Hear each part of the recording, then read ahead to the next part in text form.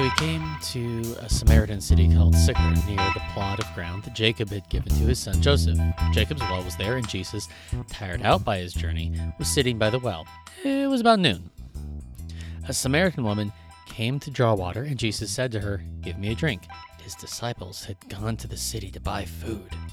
The Samaritan woman said to him, "How is it that you, a Jew, ask a drink of me, a woman of Samaria? Jews do not share things in common with Samaritans." Jesus answered, "If you knew the gift of God and who it is that is saying to you, 'Give me a drink,' you would have asked him, and he would have given you living water." The woman said to him, "Sir, you have no bucket, and the well is deep. Where do you get that living water? Are you greater than our ancestor Jacob, who gave us the well, and with his sons and his flocks drank from it?"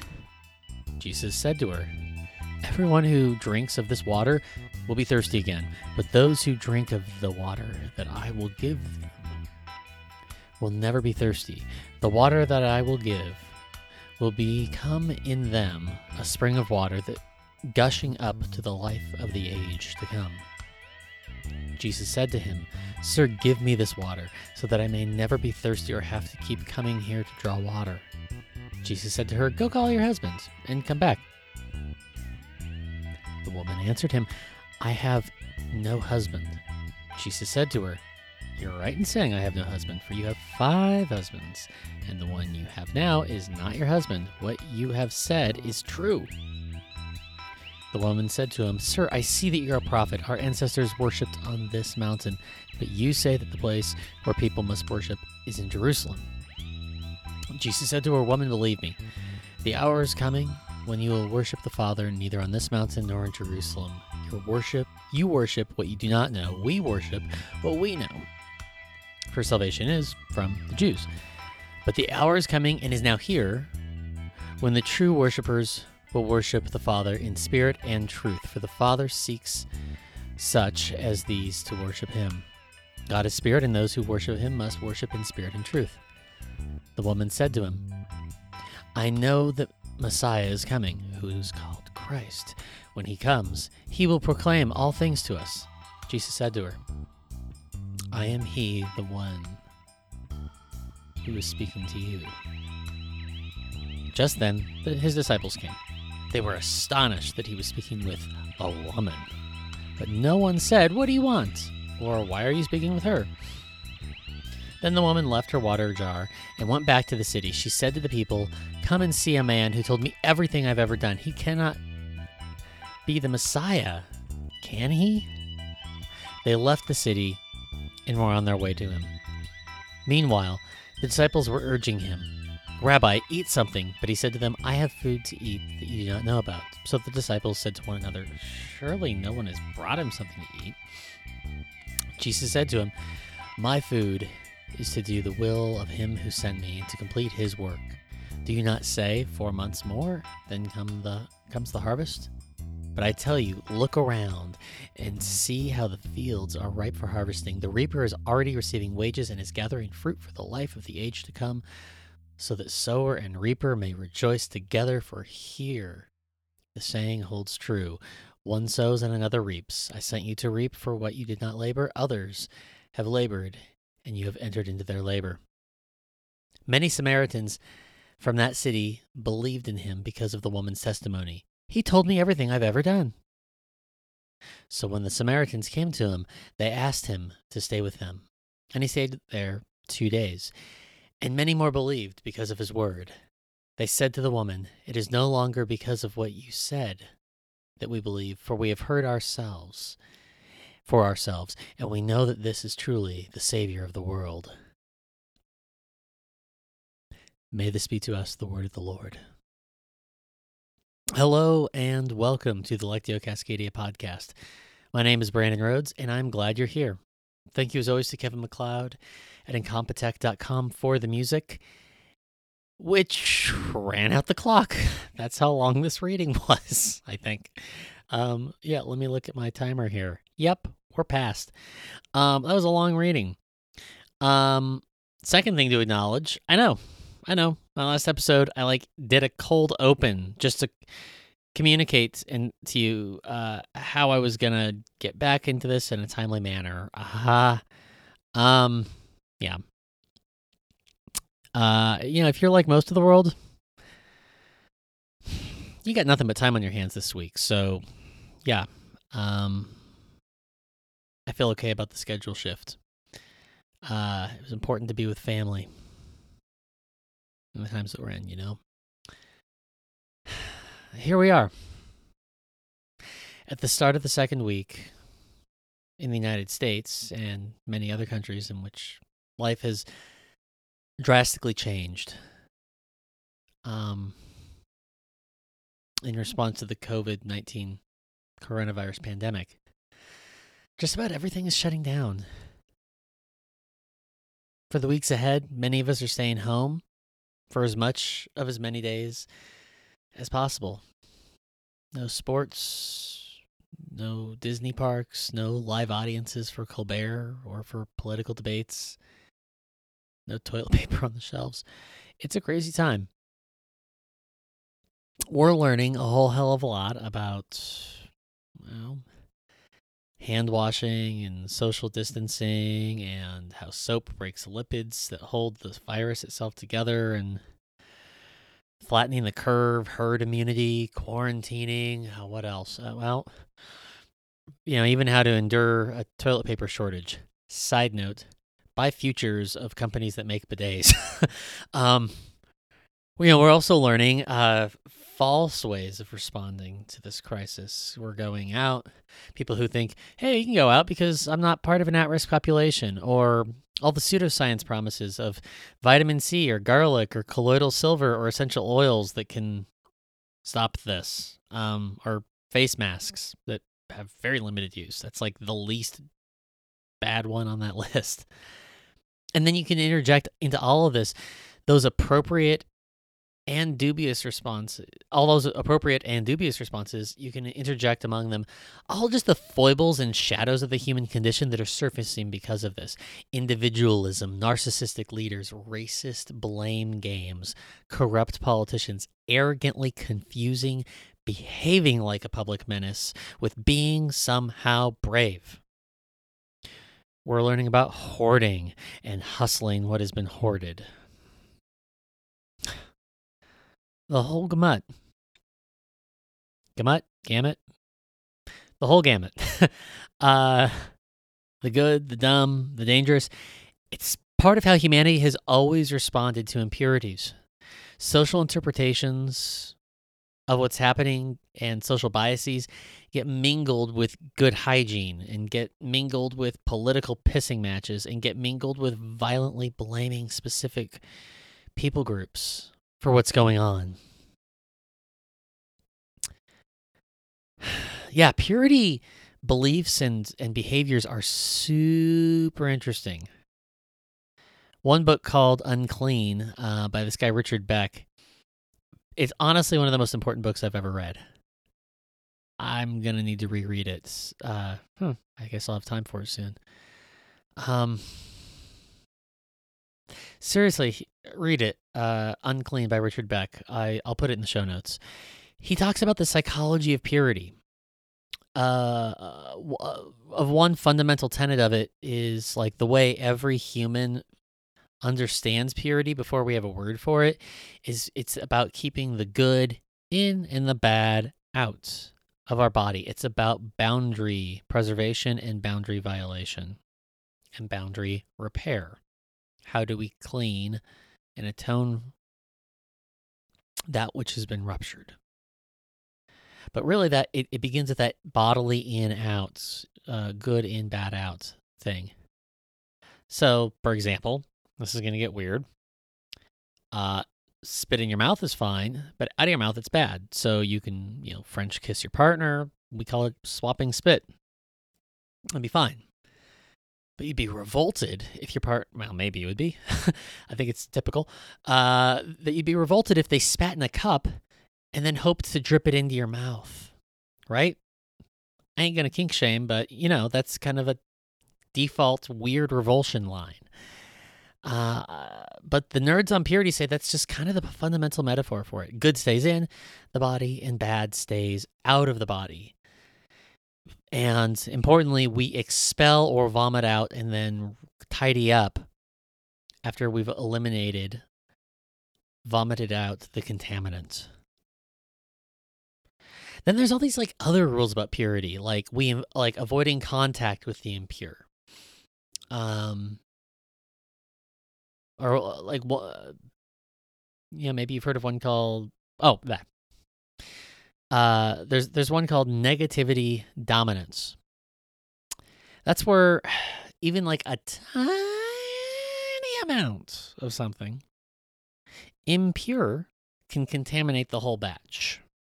A little bit of something bad permanently corrupts the whole thing. It doesn't have to be rational, scientific, or logical.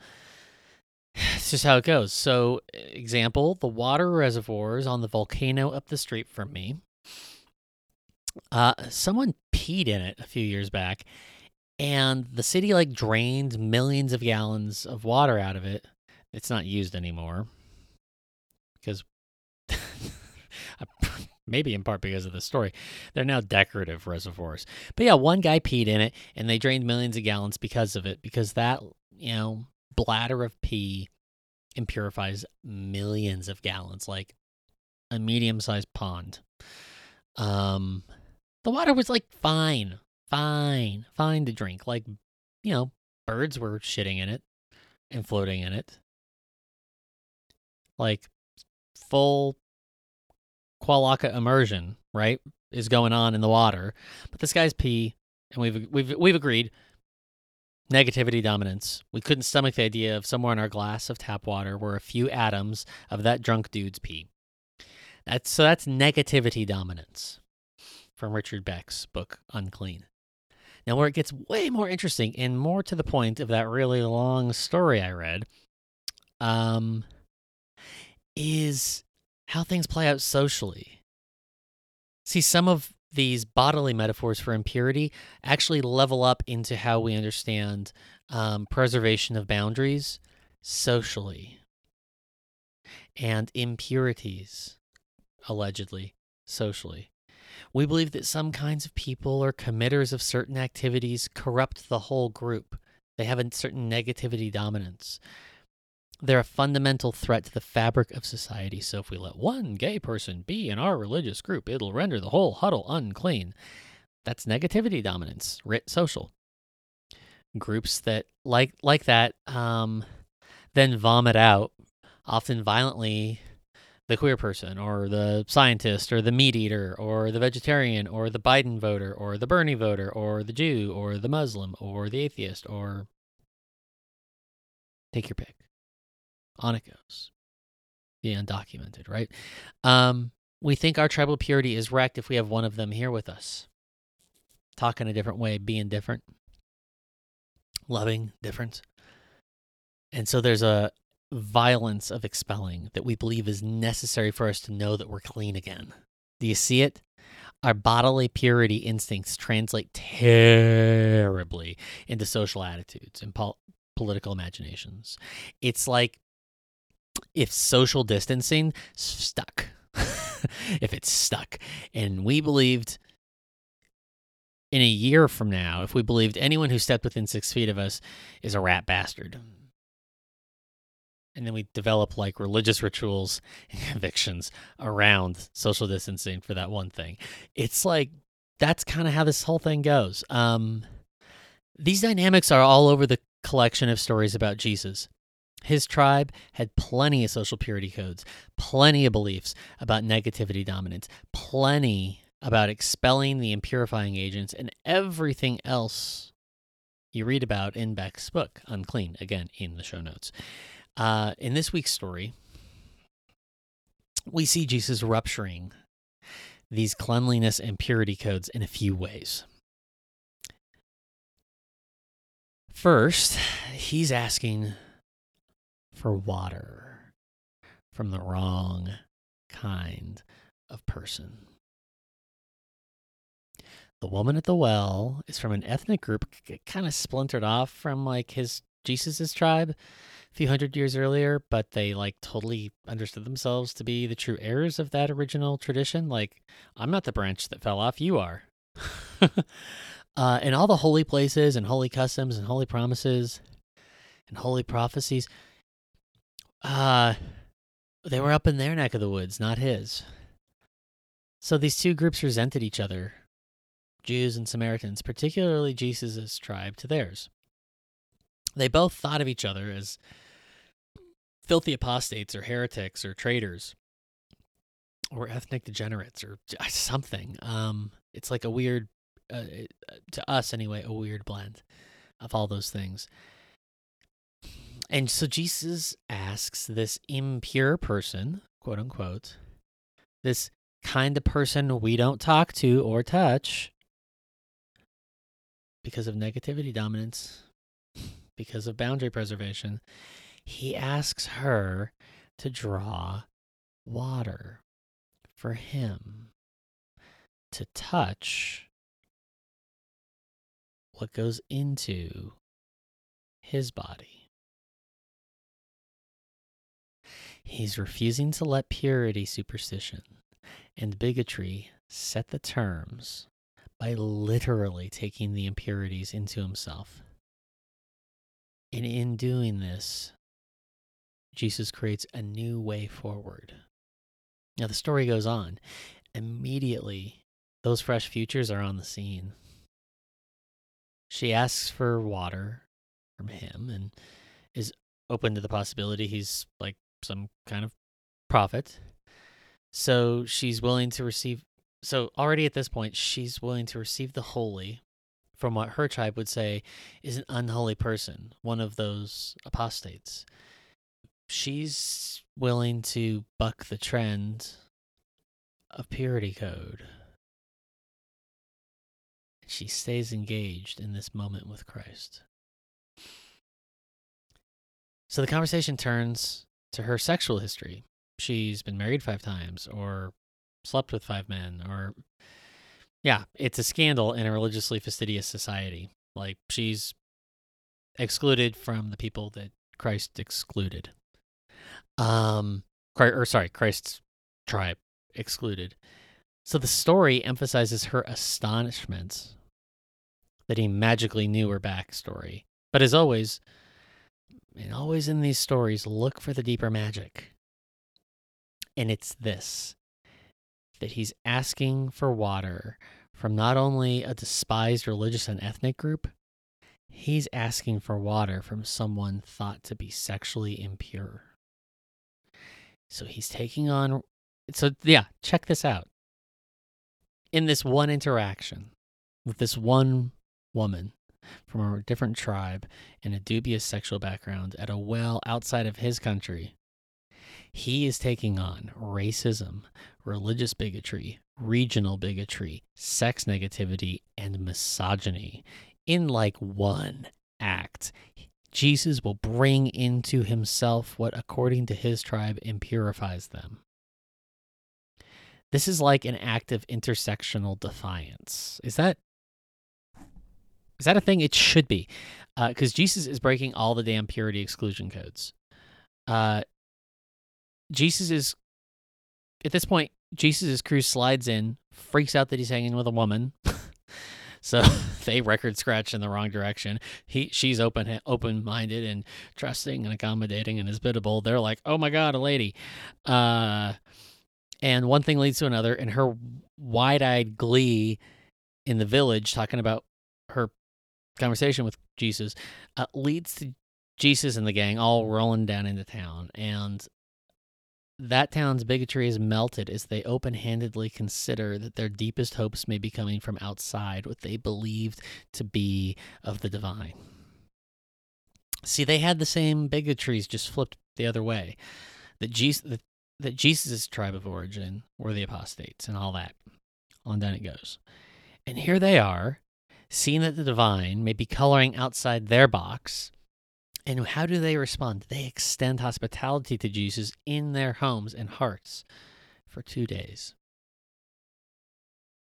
Where once there was defiling and corruption and alienation and aggression, now there is belonging, new possibilities, fresh futures. It's what Beck calls Jesus' capacity for positivity dominance instead of negativity dominance.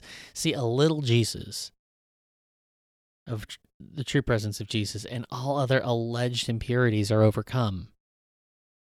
Any pee in the reservoir of your little huddle is challenged and overcome by Jesus. That's the work of the divine in the world. The spring of water welling up to the life of God's new age. A Jesus-resonant kind of humanity whose positivity dominance overcomes all alienations and exclusions, resolves all impurities with love, hospitality, touch, and solidarity. May your week ahead be filled with curiosity and wonder, gratitude and laughter, courage and presence, and may the peace of Christ be with you.